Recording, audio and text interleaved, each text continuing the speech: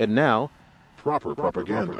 Watch it. Pull my mic back. You like that? Journalists with journalists too. We can strike back. Hardcore reporters with orders from headquarters. Behind enemy lines, sidestepping the borders. If you're just tuning in to Civic Cypher, I'm your host, Ramses Ja.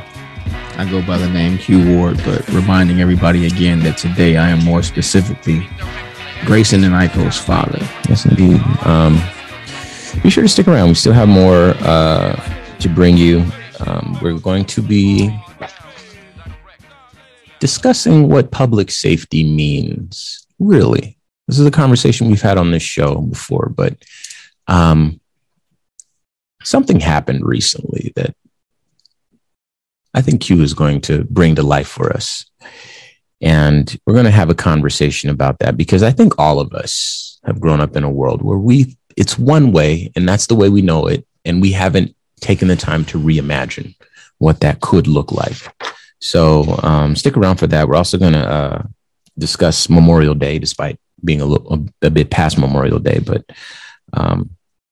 we didn't want to forget about it altogether. We're just a little late on it. But first, let's discuss becoming a better ally, Baba. So this week, the story comes from NBC Philadelphia. This one's incredible, by the way. Yeah. Be like this guy. All right. The title, You Speak English? Lyft driver kicks out rider over racist comment. A Lyft driver in the Lehigh Valley is getting worldwide praise after a video posted online shows him kicking out a couple from his car Friday night. The driver said the riders were making racist comments, and now the internet is reacting, from block pages to donations. The incident happened Friday night, so this would have been a few weeks ago. We hadn't had a chance to get to it, so forgive me. Outside of Catasauqua Bar, Fossil's last stand in Lehigh County. The borough's police department confirmed they are investigating the incident. Police say the woman in the video, so there's video you can check out, is Jackie Harford, who owns Fossils. The video, just over a minute long, starts when Harford gets into Bode's car. He asks if the ride is for Jackie, and she confirms it is. You're a white guy, Harford says as she gets into the car on the rear passenger side. Bode asks, what's that? Are you like a white guy? Asks Hartford, who is then making her way to the center of the car. You're like a normal guy? Hartford says, you speak English? There's a quick pause before Hartford laughs, pats Bode's shoulder, and apologizes. Bode then tells her to get out of the car, saying what Hartford said was inappropriate. Quote, if somebody was not white sitting in the seat, what would be the difference? Bode asked. The car's rear passenger door is still open. Bode repeats to a man, unidentified at this time, standing outside the car, that he won't be taking this ride. And the video goes on. They exchange some cuss words, and a lot of folks have come up to support this Lyft driver. And a lot of other folks have made it a point to leave 1-star reviews on these people's business. And we loved it. We love that video. We don't get a lot of stuff like that around here, but that is our Baba for this week. If you get a chance, Google that story and watch the video, because in transcript, it doesn't have it the doesn't same translate. impact. Yeah. But if you see it, you're like, yeah, that's what you got to do. You got to stand up to that. You got to stomp it out. Now, rethinking public safety. I definitely want to talk about this, but you were having a conversation with me before, just to kind of piggyback off of that, Baba. I think you were at an event recently where there were people that were using some language that wasn't entirely appropriate. Tell a little bit about that story and how folks can challenge that type of behavior. I think we've gotten to a place, and this isn't something that's new, right? We just sometimes, and I mean we specifically, Ramses and I don't even mean everybody. We get let into spaces where we're considered special. Mm-hmm. If you've ever seen the movie Django, you know what I mean. If you haven't, watch it. Yeah. And the way that Leonardo DiCaprio uses the word special will shine some light on what I mean. You are that 1 in 10,000 bright boy. Once upon a time, I used to work for an alcohol and spirits company. I'll say that. And when going to meetings with distributors and venue owners, I had several people point out to me how much they enjoyed me specifically. My energy, the way that I spoke, the way that I articulated myself, just how nice and well-spoken and kind and educated I was. However, my crowd wasn't exactly what they were looking for. Wasn't the crowd that they hoped to draw to their establishment. Yeah, we like you, Q. We like you. We don't like your people. And they would say that to me like that. Like they don't think they just said anything offensive at all. They even think they just paid me a compliment. So sometimes I won't even say we're in mixed company. There's spaces that Ramses and I are let into where we're the only people there that look like us. And in the instance that there might be one or two others, they are there in a domestic capacity. They are the help, if you will. And I've always been certain that things like this were said behind our back with no hesitation, with no apology, with no shame. But I recently witnessed it again, firsthand, a room full of people that are not melanated, enthusiastically singing hip hop lyrics, repetitively saying the N-word in my company, and no look of, oops, I messed up. Nope. Not even the hesitation to continue to do it over and over and over again. It hurts more than you realize, because I do realize that we have people who listen to our show that are not Black, that may do this and don't see it as something wrong or problematic. When Drake and Kendrick Lamar and Lil Wayne and whoever, Future, whoever your favorite rapper is, says that word in his record, Kanye West and Jay-Z come to mind because their Grammy has the word on it. That is not a license for you to use that word. And I know some of you honestly don't think that you're doing or saying anything wrong. I can tell by the expression on the face of these people that I was around recently. They were really, really excited about the song that was playing. It was a song that they liked, not because that word was in it, but they definitely did not shy away from the parts of the song where that word was expressed. And I won't say the name of the song, but this song said it a lot. And they gave me all I could handle as they enthusiastically rapped along to this song. So in the name of becoming a better ally, have a real sense of how that feels when we're present, and don't be so cavalier. It's about respect in our absence. Yeah. Even if you think it's cool, and even if you're right, if you're around your friends and you think, and you think you're good and they think you're good, I think there's a way you can show a little bit of respect. The world it feels different to different people. I would show respect to, I don't know, whoever else, anybody else, if I felt like their tribe generally wanted that from me. And so I think respect comes into play there. So anyway, so let's talk about public safety and what that means. Obviously, the first part of the show, we talked about some police officers failing to engage. A couple of weeks ago, we talked about, a shooting in Buffalo. And we've been having conversations, good guy with a gun, bad guy with a gun. We've been dealing with white supremacy. We've been dealing with white supremacist institutions since the inception of the show. But one thing that we keep coming up against is, well, we need police officers. We need public safety. We need someone that you can call the end of the number. I'll not argue against that, right? But I want to have you listen to a real world example of what public safety is, so that you can rethink what it should be, and we can have a critical examination of what public safety means. Q, the floor is yours.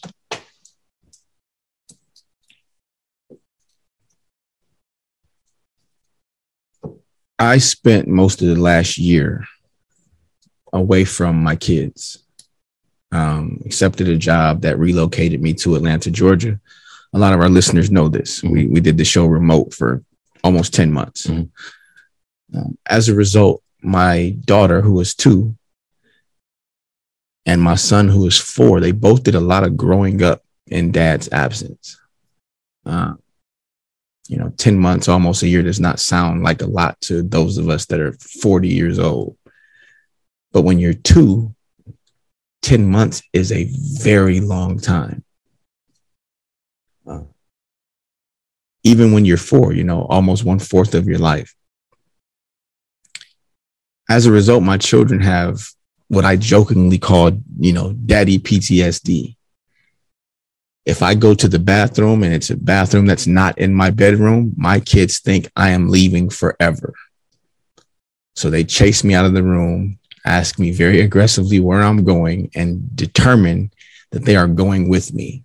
I've seen this happen. They are not asking my permission. They are not listening to me try to discourage them to go back to the room with their mom. No. I'm going with dad. I am thankful and fortunate that same job recently promoted me and relocated me back here to Arizona, where I can be with my babies. And that is cause for celebration. And, a lot of perspective was built over this last year as I spent that amount of time away from them. Also, because of this job, Ramses knows this, I keep a very, very irregular schedule. My day starts at about 2:30 a.m. when a lot of people that Ramses and I call colleagues have not gotten home from work yet. My day is starting, which means going to bed is a really strange thing because the sun is out when I go to bed. Took the family to dinner at about 5 o'clock and tried to get home and into bed at a decent time. On the way home from dinner 2 days ago, the initial plan was to go grocery shopping, but it was getting a little later than we hoped. And we decided we're going to table grocery shopping until the weekend. So I'm just going to run into the store real quick to get some milk so that my kids can have breakfast, milk and eggs, and some fruit so they can eat in the morning before their mom also goes to work. Now, those of us that have children, those of you that have children know that the grocery store can be a challenge with young children, especially multiple young children. So I'm just going to run in the store myself. I'll be right back. Well, I think I told you guys, my daughter, for lack of better, don't play that. Daddy, I'm going with you. It was not a question mark on the end of it. She declared she was going with me. And she's a little bit more difficult to reason with because she's 2. I can have a conversation with my son, explain to him to stay in the car with his mom. Daddy will be right back. I'm just running in to grab a couple of things. My daughter, none of that reasoning would matter. She would scream her lungs off and just stress her mom out for no reason. So I'm just take her with me. But baby, I'll be right back. Stay with your mom. Now, my son wants to go too, but he also wants to make his dad happy. So he'll begrudgingly stay in the car. Except sometimes, and again, those of us with young children know, sometimes our children will push right to the edge to see, maybe if I try this again, daddy won't say no again. So sometimes I have to stop and tell him again, like, no, get back in your car seat, stay in the car with your mom, because he's going to try to go again. Mm-hmm. Because I know this, I am approaching the grocery store now with my daughter in my arms, listening for my son to try to get out of the car and come with me because he always does. Like clockwork, here goes the door. And here I go, turning around and tell Grayson.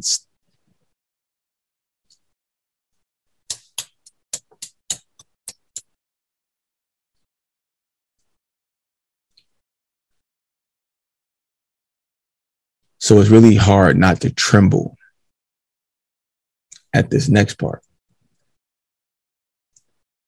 Because when I turn around to tell Grayson to stay in the car with his mom, I noticed that the person that opened his door is not Grayson, but some strange man. And to paint the picture for you, imagine yourself opening the rear door of your car to reach in to get anything out, your child, a bag, groceries, whatever is on the back seat. I say that intentionally because there's a very, very specific way you go about opening a back door and reaching in to get something. So when I turn around, I don't see a man yet. So I have to look down into the car. His mother, like me, thinks that the door she just heard open was her son and that his dad is about to tell him to get back in the car. So there's no need for alarm, except as I stop talking, something in her looks over her shoulder and sees a man reaching into our back seat to grab our child. Had I not been preparing to tell my son to stay in the car, I just walk into the grocery store. This man grabs my son, gets into his car that is running next to ours with 2 other people in it, and drive away with him. And with my daughter in my hand, I could not have gotten into the car fast enough to pursue them in a way that I know I'm going to see my son again, safe and alive. So I lean down into the car and I see this strange man reaching into the car.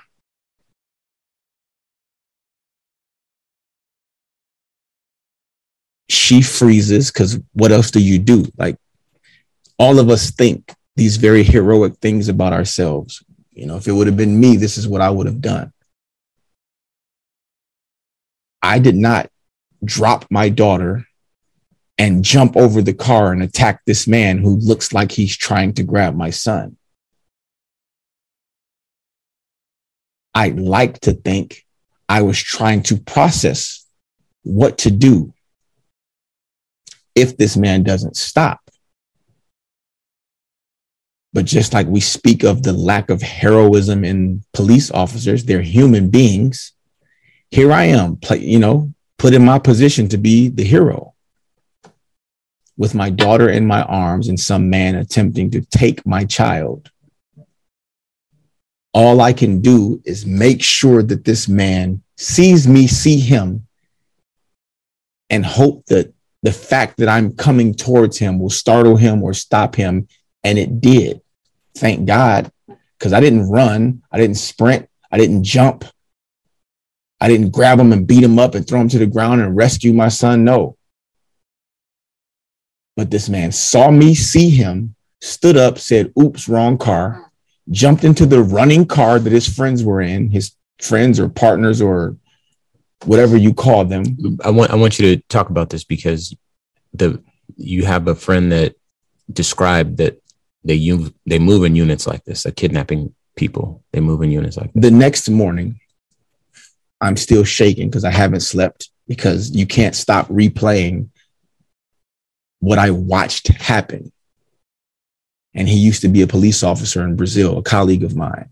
And I say, hey, man, somebody almost took my kid last night.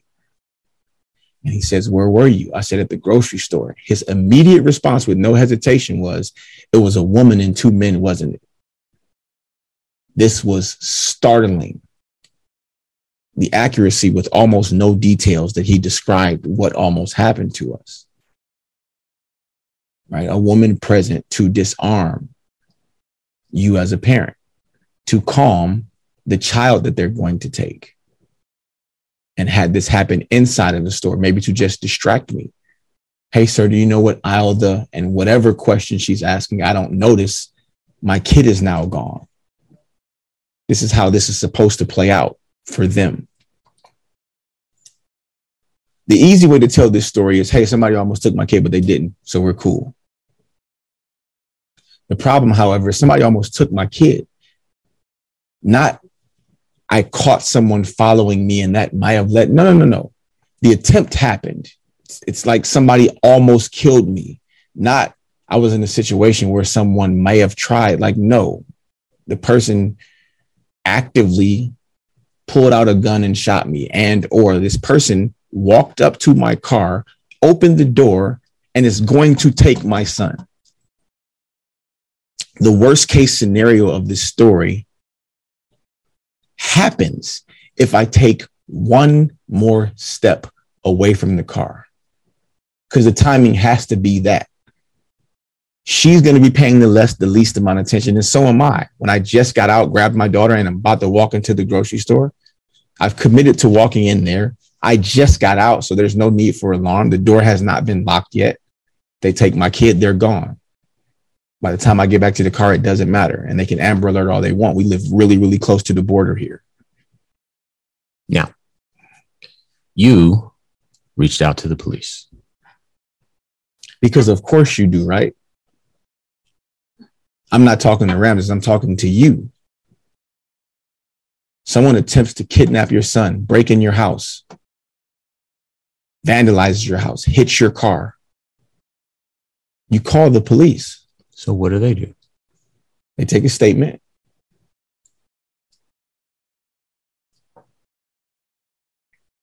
Excellent. Now,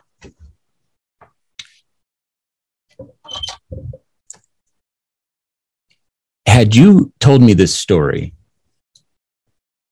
20 years ago, when I was 19, maybe, actually, there's no point in my life you could have told me this story, but there are people who've grown up in a world, maybe they weren't educated in the way that I was, right?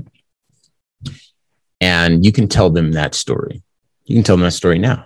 And then you tell them, yeah, I called the police. And they will assume, great, you called the police. So the police got out there.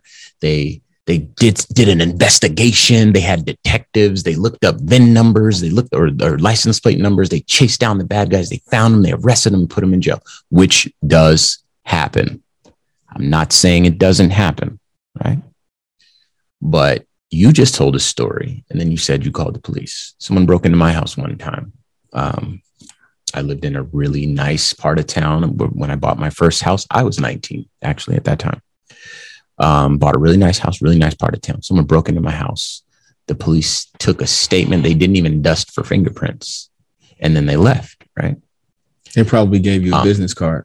Exactly. And so what happens a lot of times is we need to understand that police only show up after a crime has been committed.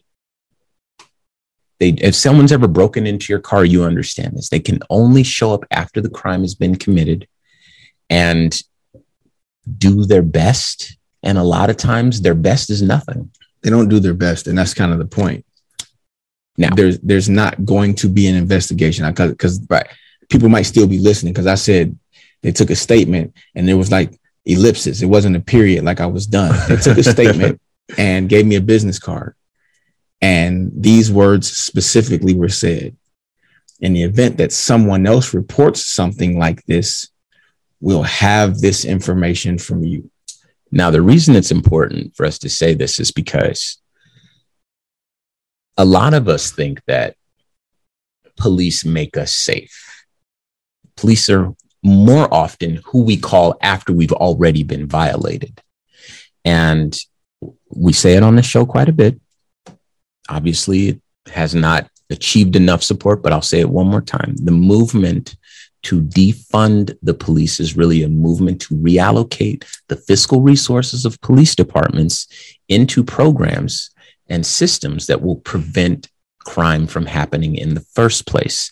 If you do a little bit of research into it, you will see that the ideas have merit, and the traditional policing system model often leaves people who might have their children taken from them in a state of worry with no real finality to it. You're just left to live in fear and move on. Can I borrow 30 seconds from you? I described the man, what he was wearing, and the car that they drove off in. There is not going to be an investigation. Was it on video? The parking lot where it happened has video cameras. Okay. There's not going to be an investigation. So in essence, these people have to actually kidnap someone's kid first. for that kid, they'll have to be missing for a certain amount of time first. And then the police will start to try to investigate and find this missing child. With that said, I think it is upon you to begin to rethink what public safety means in our culture and to all of us. Now, with that in mind, it is time to move on to the Way Black History Fact. This week, it comes from Hip Hop Weekly is the sponsor. Hip Hop Weekly magazine. We love those guys around here. Our producer, Ms. Maggie, aka Maggie B. Nolan, sent this one over to us. She be knowing. This comes from Time Magazine. So, the overlooked Black history of Memorial Day. I will read. Nowadays, Memorial Day honors veterans of all wars, but its roots are in America's deadliest conflict, the Civil War. Approximately 620,000 soldiers died, about 2/3 from disease. The work of honoring the dead began right away all over the country, and several American towns claim to be the birthplace of Memorial Day. Researchers have traced the earliest annual commemoration to women who laid the flowers on soldiers' graves in the Civil War hospital town of Columbus, Mississippi, in April 1866. But historians, like the Pulitzer Prize winning David Blight, have tried to raise awareness of freed slaves who decorated soldiers' graves a year earlier to make sure their story gets told too.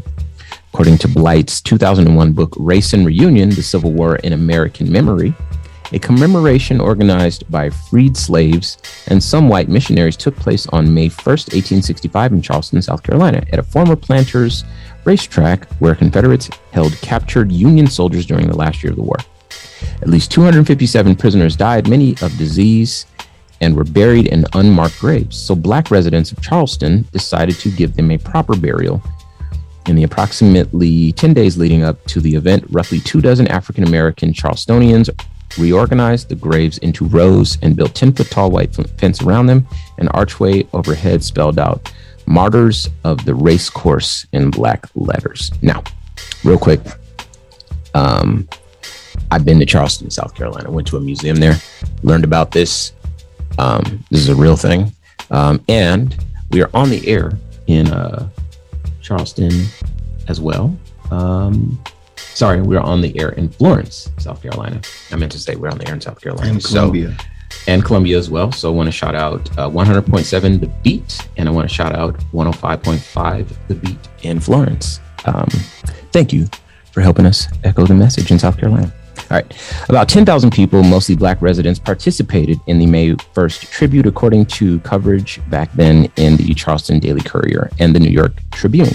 Starting at 9 a.m., about 3,000 Black school children paraded around the racetrack holding roses and singing the Union song "John Brown's Body," and were followed by adults representing aid societies for free Black men and women. Black pastors delivered sermons and led attendees in prayer and in the singing of spirituals. And there were picnics. James Redpath, the white director of Freedmen's Education in the region, organized about 30 speeches by Union officers, missionaries, and Black ministers. Participants sang patriotic songs like "America" and "We'll Rally Around the Flag," and the Star-Spangled Banner. In the afternoon, 3 white and Black Union regiments marched around the graves and staged a drill. The New York Tribune described the tribute as, quote, "a procession of friends and mourners as South Carolina and the United States never saw before." The gravesites looked like a, quote, "one mass of flowers," and, quote, "the breeze wafted the sweet perfumes of them, and tears of joy were shed."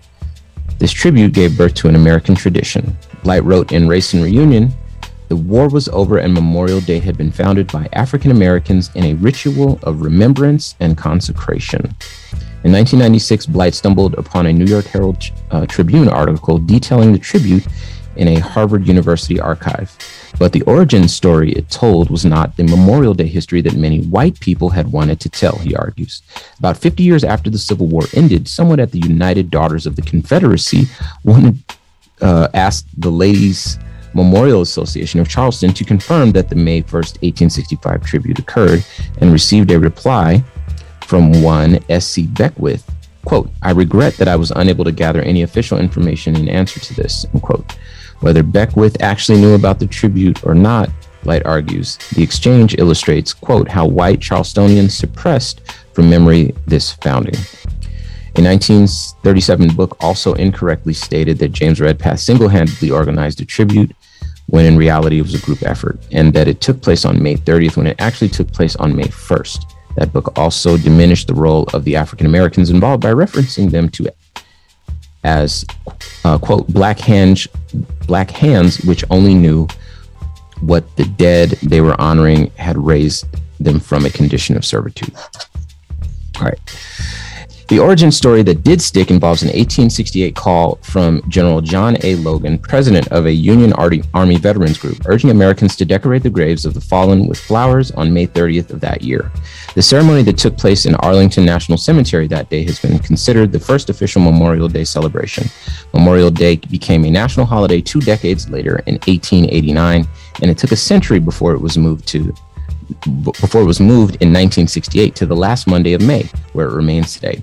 According to Blight, Hampton Park, named after Confederate General Wade Hampton, replaced the gravesite at the Martyrs of the Racecourse, and the graves were reinterred in the 1880s at a national cemetery in Beaufort, South Carolina. The fact that the Freed Slaves Memorial Day tribute is not as well remembered is emblematic of the struggle that would follow as African Americans fight to be fully recognized for their contributions to American society continues to this day.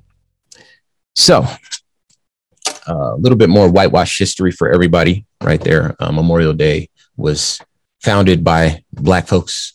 So that holiday that you recently were able to celebrate, you can thank some recently freed slaves for honoring the soldiers who fought in the Civil War. With that said, that's going to do it for us. I'm glad we read that one. We always need to breathe a little bit of life into some stories because, you know, our role gets kind of diminished a lot of times around here. And it's up to us to make sure that we can stand tall on those folks that really gave a huge chunk of their life to making sure that we stood for something other than helping out and picking cotton and that sort of stuff. So it's always good to get new history as well. That too. But with that said, thank you for tuning in to Civic Cypher. I'm your host, Ramses Ja. This is Grayson and Iko's father. Yes, indeed. AKA Q Ward. Show produced by Ms. Maggie, AKA Maggie B. Nolan. Be sure to check out the website, civiccypher.com. Hit us up with any questions, comments, make a donation, and follow us on all social media at Civic Cypher. And until next week, y'all. Peace. Hey, yo, we handle it. These brothers are fabulous. Dilated, showing you where rhyme travel is. Worlds is spittoon from sunlight to moon. Busting off stage like gunfight saloons. Pull my mic back, you like that? Journalists, we're journalists too. We can strike back. Hardcore reporters with orders from headquarters. Behind enemy lines, sidestepping the borders. With press passes, we bring it to you as it happens. The streets love my crew for music and rapping. Street commander / beat expander. Here to fight the slander with the proper propaganda. What's happening? You got a question, then ask it. The news is just a TV show. Get past it. And this from a quiet wartime journalist. Headlines. Wake up, refuse, and resist. Like this, like this, like this, like this. Sure, we kick finance, action, and scores of sports. Politics, new fashion, and war reports. Entertainment, when we come to perform. Watch. And the illest weatherman in the biz on Storm Watch. Triclops Media, record tape, or TV, net radio, CD, or DVD. Iris Science. This is why Bad Boo is in scratch and keeping time.